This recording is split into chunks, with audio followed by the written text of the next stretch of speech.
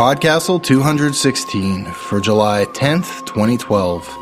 Ali Baba and the 40 Thieves, Part 1. Translated by Sir Richard Burton. Rated PG.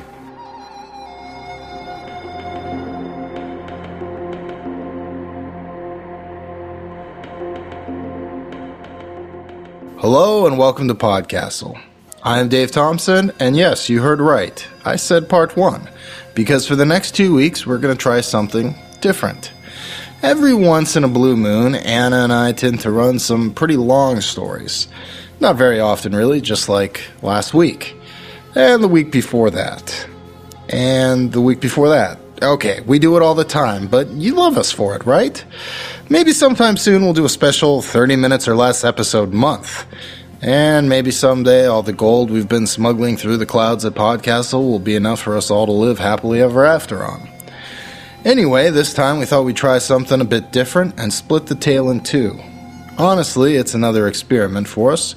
Both Anna and I generally like the idea of a story being its own thing, and you being able to stop and continue it at your leisure.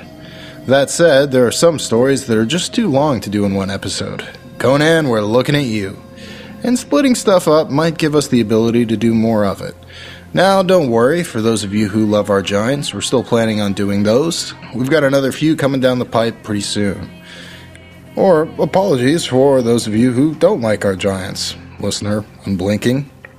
However, this week's story is a tale from the 1001 Arabian Nights, and the framing of those stories lends themselves to cliffhangers and serializations. So for the next 2 weeks, we'll be bringing you Ali Baba and the 40 Thieves.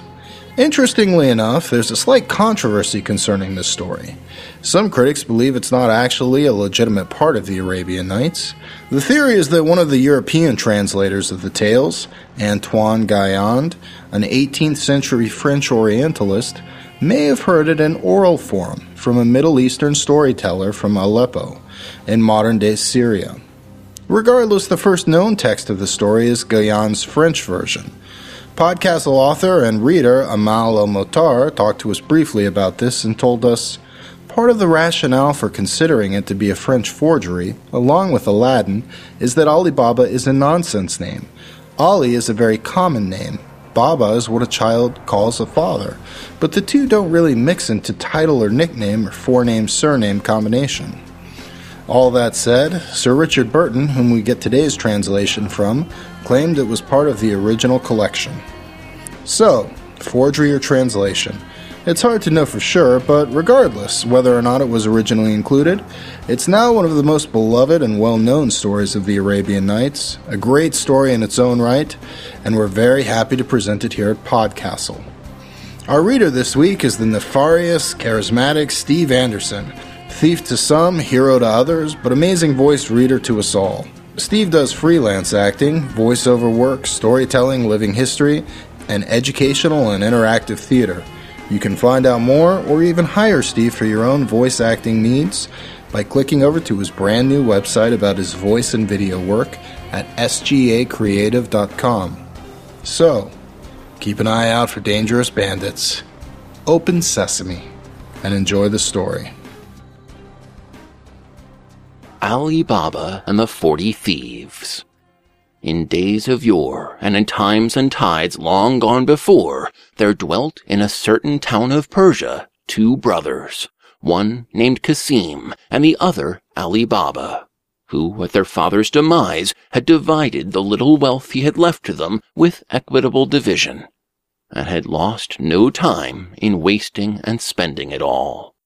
The elder, however, presently took to himself a wife, the daughter of an opulent merchant, so that when his father-in-law fared to the mercy of Almighty Allah, he became owner of a large shop filled with rare goods and costly wares, and of a storehouse stocked with precious stuffs, likewise of much gold that was buried in the ground. Thus was he known throughout the city as a substantial man. But the woman whom Ali Baba had married was poor and needy. They lived, therefore, in a mean hovel, and Ali Baba eked out a scanty livelihood by the sale of fuel, which he daily collected in the jungle and carried about the town to the bazaar upon his 3 asses. Now, it chanced one day that Ali Baba had cut dead branches and dry fuel sufficient for his need, and had placed the load upon his beasts, when suddenly he espied a dust cloud spiring high in air to his right and moving rapidly toward him. And when he closely considered it, he descried a troop of horsemen riding on a mane and about to reach him. At this sight he was sore alarmed, and fearing lest perchance they were a band of bandits who would slay him and drive off his donkeys, in his affright he began to run. But forasmuch as they were near hand, and he could not escape from out the forest, he drove his animals laden with the fuel into a byway of the bushes, and swarmed up a thick trunk of a huge tree to hide himself therein. And he sat upon a branch whence he could descry everything beneath him, whilst none below could catch a glimpse of him above. And that tree grew close beside a rock which towered high above head. The horsemen, young, active, and doughty riders, came close up to the rock face, and all dismounted, whereat Ali Baba took good note of them, and soon he was fully persuaded by their mien and demeanor that they were a troop of highwaymen, who, having fallen upon a caravan, had despoiled it, and carried off the spoil, and brought their booty to this place with intent of concealing it safely in some cache. Moreover, he observed that they were 40 in number. Ali Baba saw the robbers as soon as they came under the tree, each unbridle his horse and hobble it. Then all took off their saddlebags, which proved to be full of gold and silver. The man who seemed to be the captain presently pushed forward, load on shoulder, through thorns and thickets, till he came up to a certain spot where he uttered these strange words, "Open, Sesame!" And forthwith appeared a wide doorway in the face of the rock. The robbers went in, and last of all their chief, and then the portal shut of itself. Long while they stayed within the cave, whilst Ali Baba was constrained to abide perched upon the tree, reflecting that if he came down, peradventure the band might issue forth that very moment and seize him and slay him. At last he had determined to mount one of the horses and, driving on his asses, to return townward, when suddenly the portal flew open. The robber chief was first to issue forth. Then, standing at the entrance, he saw and counted his men as they came out, and lastly he spake the magical words, "Shut, Sesame!" Whereat the door closed of itself. When all had passed muster and review, each slung on his saddlebags and bridled his own horse, and as soon as ready they rode off, led by the leader, in the direction whence they came. Ali Baba remained still, perched on the tree, and watched their departure, nor would he descend until what time they were clean gone out of sight, lest perchance one of them return and look around and descry him.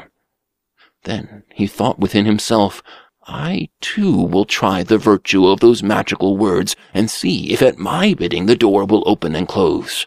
So he called out aloud, "Open, Sesame!" And no sooner had he spoken than straightway the portal flew open, and he entered within. He saw a large cavern and a vaulted, in height equaling the stature of a full-grown man, and it was hewn in a live stone, and lighted up with light that came through air-holes and bull's-eyes in the upper surface of the rock which formed the roof. He had expected to find naught save outer gloom in this robber's den, and he was surprised to see the whole room filled with bales of all manner stuffs, and heaped from sole to ceiling with camel-loads of silks and brocades and embroidered cloths, and mounds on mounds of vari-colored carpetings, besides which he espied coins, golden and silvern, without measure or account, some piled upon the ground, and others bound in leathern bags and sacks. Seeing these goods and monies in such abundance, Ali Baba determined in his mind that not during a few years only, but for many generations, thieves must have stored their gains and spoils in this place. When he stood within the cave, its door had closed upon him. Yet he was not dismayed, since he had kept in memory the magical words, and he took no heed of the precious stuffs around him, but applied himself only and wholly to the sacks of Ashrafis. Of these he carried out as many as he judged sufficient burthen for the beasts. Then he loaded them upon his animals, and covered his plunder with sticks and fuel, so none might discern the bags, but might think that he was carrying home his usual ware. Lastly he called out, "Shut, Sesame!"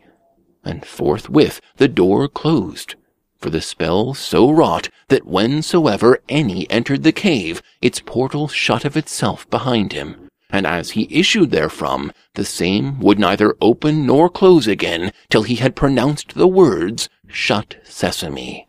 Presently, having laden his asses, Ali Baba urged them before him with all speed to the city. Reaching home, he drove them into the yard, and, shutting close the outer door, took down first the sticks and fuel, and after the bags of gold, which he carried in to his wife. She felt them, and finding them full of coin, suspected that Ali Baba had been robbing, and fell to berating and blaming him for that he should do so ill a thing. Quoth Ali Baba to his wife, "Indeed I am no robber, and rather do thou rejoice with me at our good fortune." Hereupon he told her of his adventure, and began to pour the gold from the bags in heaps before her, and her sight was dazzled by the sheen, and her heart delighted at his recital and adventures.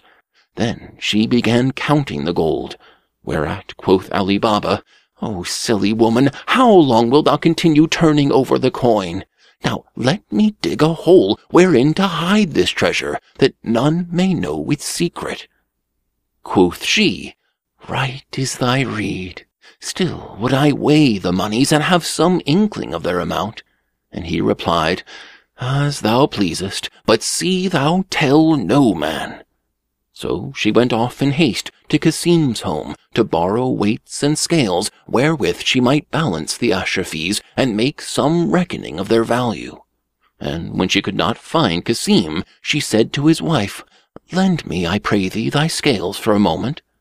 Replied her sister-in-law, "Hast thou need of the bigger balance or the smaller?"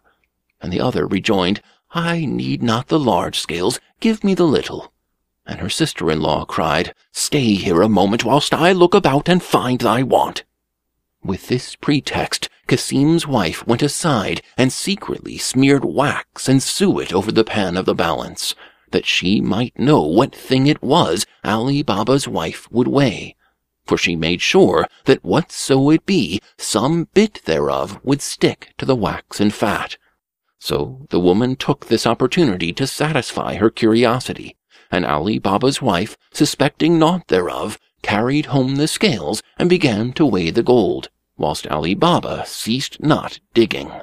And when the money was weighed, they twain stowed it into the hole, which they carefully filled up with earth. Then the good wife took back the scales to her kinswoman, all unknowing that an Ashrafi had adhered to the cup of the scales. But when Cassim's wife espied the gold coin, she fumed with envy and wrath, saying to herself, "So ho! They borrowed my balance to weigh out Ashrafis." And she marveled greatly whence so poor a man as Ali Baba had gotten such store of wealth that he should be obliged to weigh it with a pair of scales. Now, after long pondering the matter, when her husband returned home at eventide, she said to him, "O man, thou deemest thyself a wight of wealth and substance, but lo, thy brother Ali Baba is an emir by the side of thee, and richer far than thou art. He hath such heaps of gold that he must needs weigh his money with scales, whilst thou, forsooth, art satisfied to count thy coin." "Whence knowest thou this?" asked Cassim. And in answer, his wife related all anent the pair of scales, and how she found an Ashrafi stuck to them, and showed him the gold coin, which bared the mark and superscription of some ancient king. No sleep had Cassim all that night by reason of his envy and jealousy and covetous, and next morning he rose betimes, and going to Ali Baba said, Oh, my brother, to all appearance thou art poor and needy, but in effect thou hast a store of wealth so abundant that perforce thou must weigh thy gold with scales. Quoth Ali Baba, What is this thou sayest? I understand thee not. Make clear thy purport. And quoth Cassim with ready rage, Feign not that thou art ignorant of what I say, and think not to deceive me. Then, showing him the Ashrafee, he cried, Thousands of gold coins such as these thou hast put by, and meanwhile my wife found this one stuck to the cup of the scales.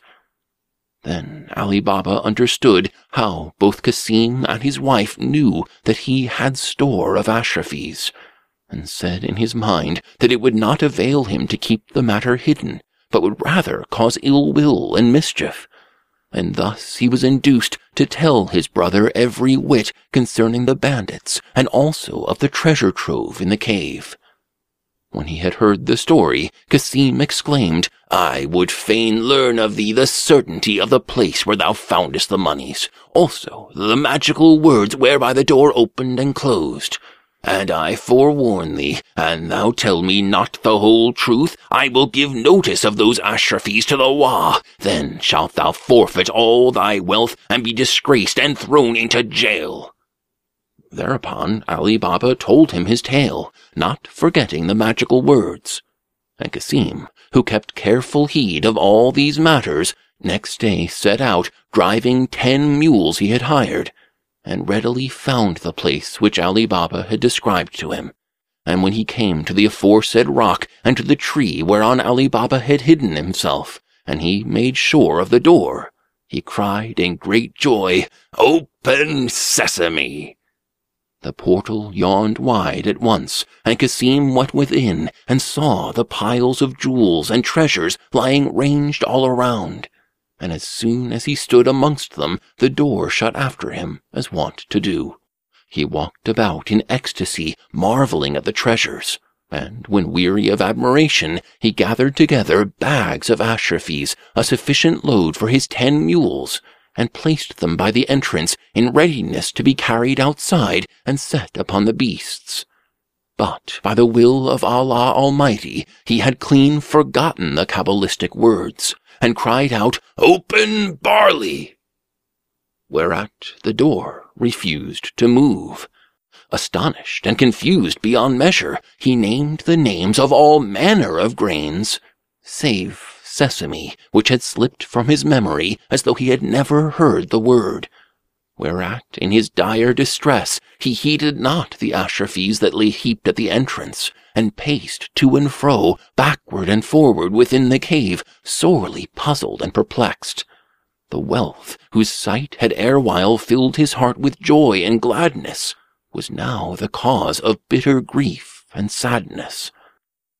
It came to pass that at noontide the robbers, returning by that way, saw from afar some mules standing beside the entrance, and much they marveled at what had brought the beasts to that place, for inasmuch as Cassim by mischance had failed to tether or hobble them, they had strayed about the jungle and were browsing hither and thither. However, the thieves paid scant regard to the estrays, nor cared they to secure them, but only wondered by what means they had wandered so far from the town. Then, reaching the cave, the captain and his troop dismounted, and, going up to the door, repeated the formula, and at once it flew open. Now Cassim had heard from within the cave the horse-hoofs drawing nigh and yet nigher, and he fell down to the ground in a fit of fear, never doubting that it was the clatter of the banditti who would slaughter him without fail. Howbeit, he presently took heart of grace, and at the moment when the door flew open, he rushed out, hoping to make good his escape. But the unhappy ran full tilt against the captain who stood in front of the band, and felled him to the ground, whereupon a robber standing near his chief at once bared his brand, and with one cut clave Cassim clean in twain. Thereupon the robbers rushed into the cavern, and put back as they were before the bags of Ashrafees which Cassim had heaped up at the doorway ready for taking away. nor recked they aught of those which Ali Baba had removed, so dazed and amazed were they to discover by what means the strange man had effected an entrance. All knew that it was not possible for any to drop through the skylights, so tall and steep was the rock's face, withal slippery of ascent, and also that none could enter by the portal unless he knew the magical words whereby to open it. However, they presently quartered the dead body of Cassim and hung it to the door within the cavern, 2 parts to the right jamb and as many to the left, that the sight might be a warning of approaching doom for all who dared enter the cave. Then, coming out, they closed the hoard door and rode away upon their wonted work. Now, when night fell and Cassim came not home, his wife waxed uneasy in mind, and running round to Ali Baba, said, "O my brother, Cassim hath not returned. Thou knowest whither he went, and sore I fear me some misfortune hath betided him." Ali Baba also divined that a mishap had happened to prevent his return. Not the less, however, he strove to comfort his sister-in-law with words of cheer, and said, "O wife of my brother, Cassim haply exerciseth discretion, and, avoiding the city, cometh by a roundabout road, and will be here anon. This I do believe is the reason why he tarrieth." Thereupon, comforted in spirit, Cassim's wife fared homeward, and sat awaiting her husband's return. But when half the night was spent, and still he came not, she was as one distraught. She feared to cry aloud for her grief, lest haply the neighbors, hearing her, should come and learn the secret. So she wept in silence, and upbraiding herself, fell to thinking, "Wherefore did I disclose this secret to him, and beget envy and jealousy of Ali Baba? This be the fruit thereof, and hence the disaster that hath come down upon me." She spent the rest of the night in bitter tears, and early on the morrow hied in hottest hurry to Ali Baba, and prayed that he would go forth in quest of his brother. So he strove to console her, and straightway set out with his asses for the forest.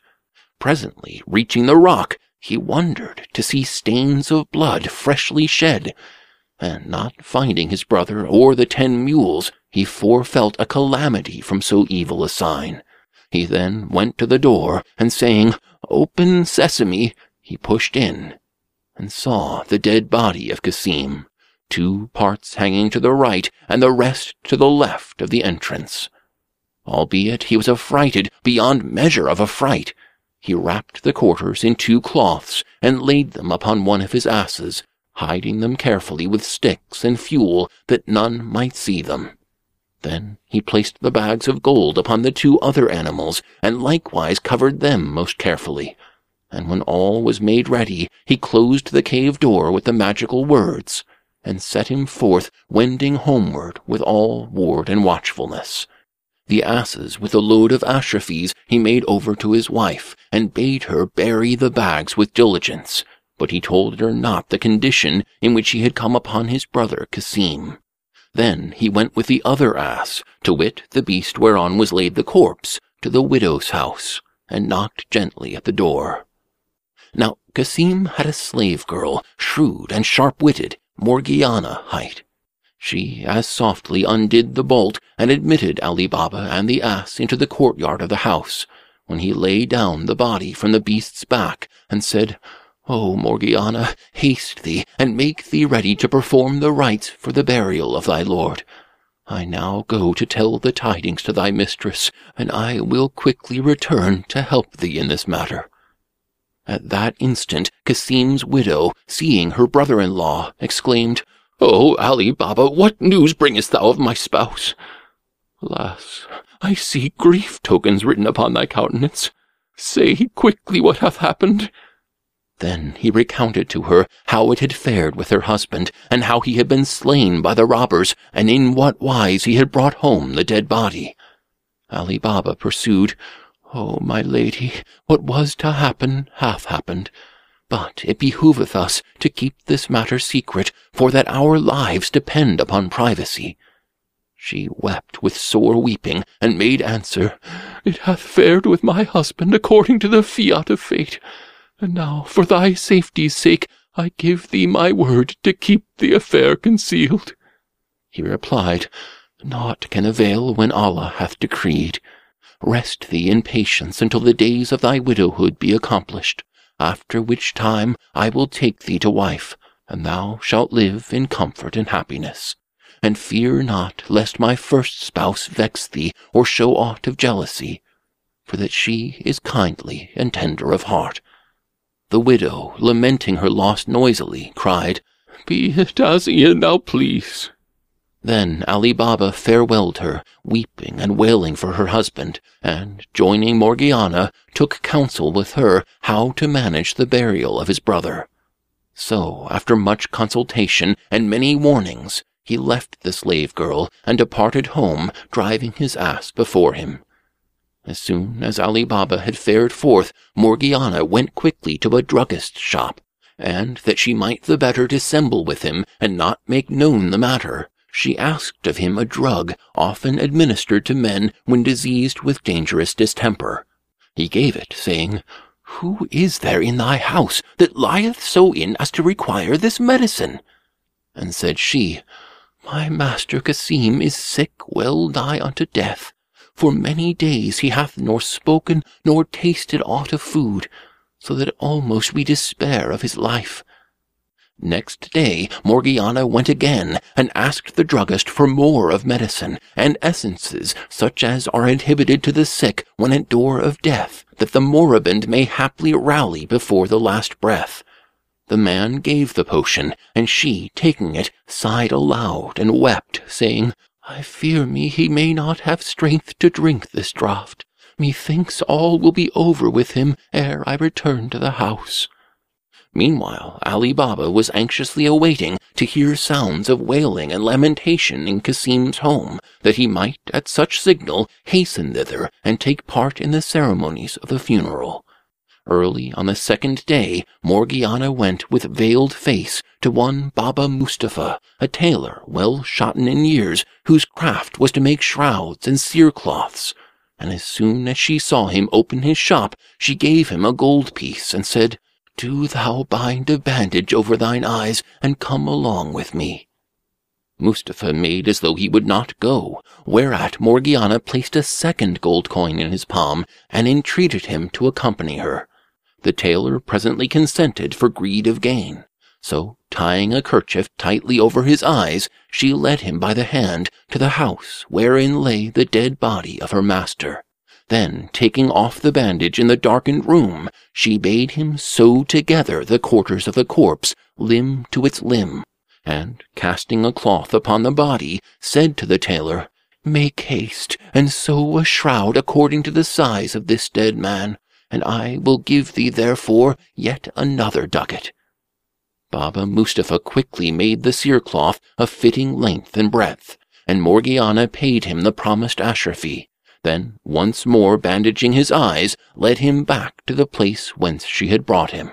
After this, she returned hurriedly home, and, with the help of Ali Baba, washed the body in warm water, and, donning the shroud, laid the corpse upon a clean place, ready for burial. This done, Morgiana went to the mosque and gave notice to an imam that a funeral was awaiting the mourners in a certain household, and prayed that he would come to read the prayers for the dead, and the imam went back with her. Then 4 neighbors took up the bier and bore it on their shoulders, and fared forth with the imam and others who were wont to give assistance at such obsequies. After the funeral prayers were ended, 4 other men carried off the coffin, and Morgiana walked before it bare of head, striking her breast, and weeping and wailing with exceeding loud lament, whilst Ali Baba and the neighbors came behind. In such order they entered the cemetery and buried him. Then, leaving him to Munkar and Nakir, the questioners of the dead, all wended their ways. Presently, the women of the quarter, according to the custom of the city, gathered together in the house of mourning, and sat an hour with Cassim's widow, comforting and condoling, presently leaving her somewhat resigned and cheered. Ali Baba stayed 40 days at home in ceremonial lamentation for the loss of his brother, so none within the town, save himself and his wife, Kasim's widow, and Morgiana, knew aught the secret. And when the 40 days of mourning were ended, Ali Baba removed to his own quarters all the property belonging to the deceased, and openly married the widow. Then he appointed his nephew, his brother's eldest son, who had lived a long time with a wealthy merchant and was perfect of knowledge in all matters of trade, such as selling and buying, to take charge of the defunct's shop and to carry on the business.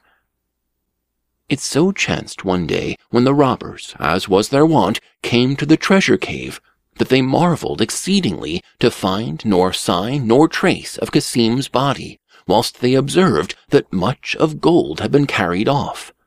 Quoth the captain, "Now it behoveth us to make inquiry in this matter."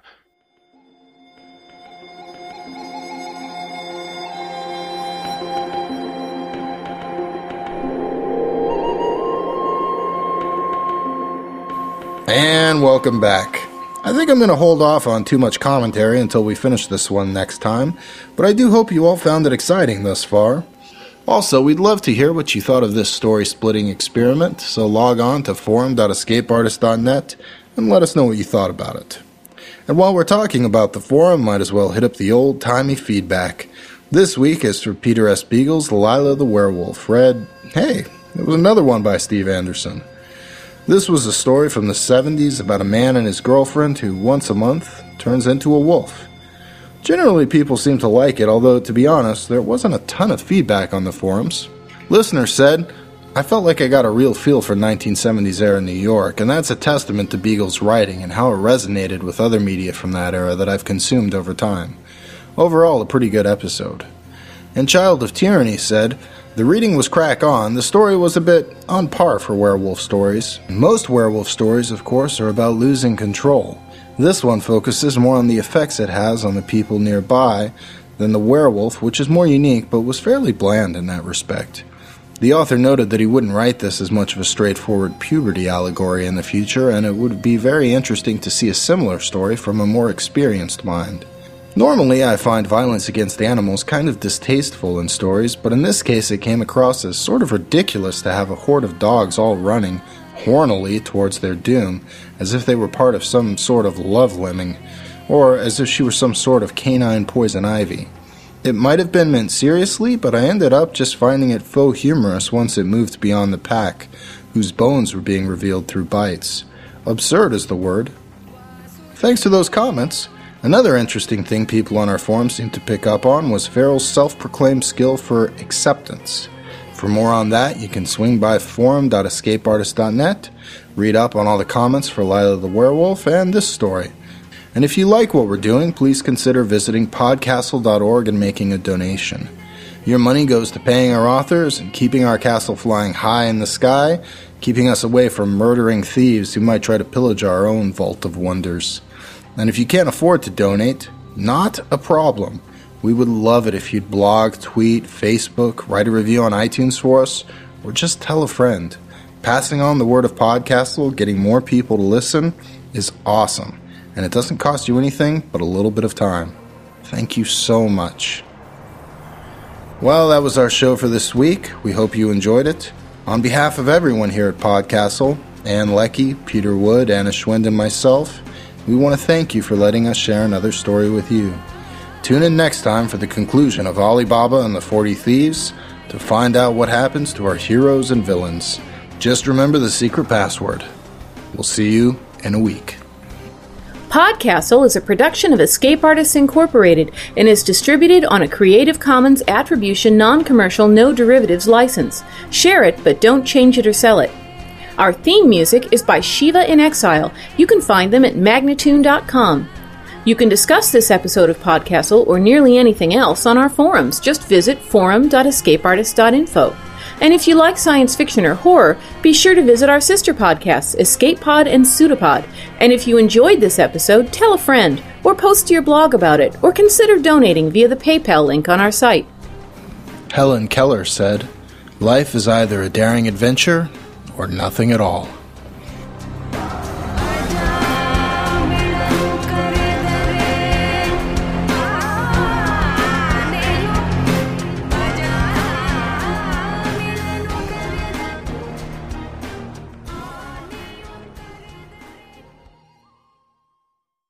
Shut, Sesame!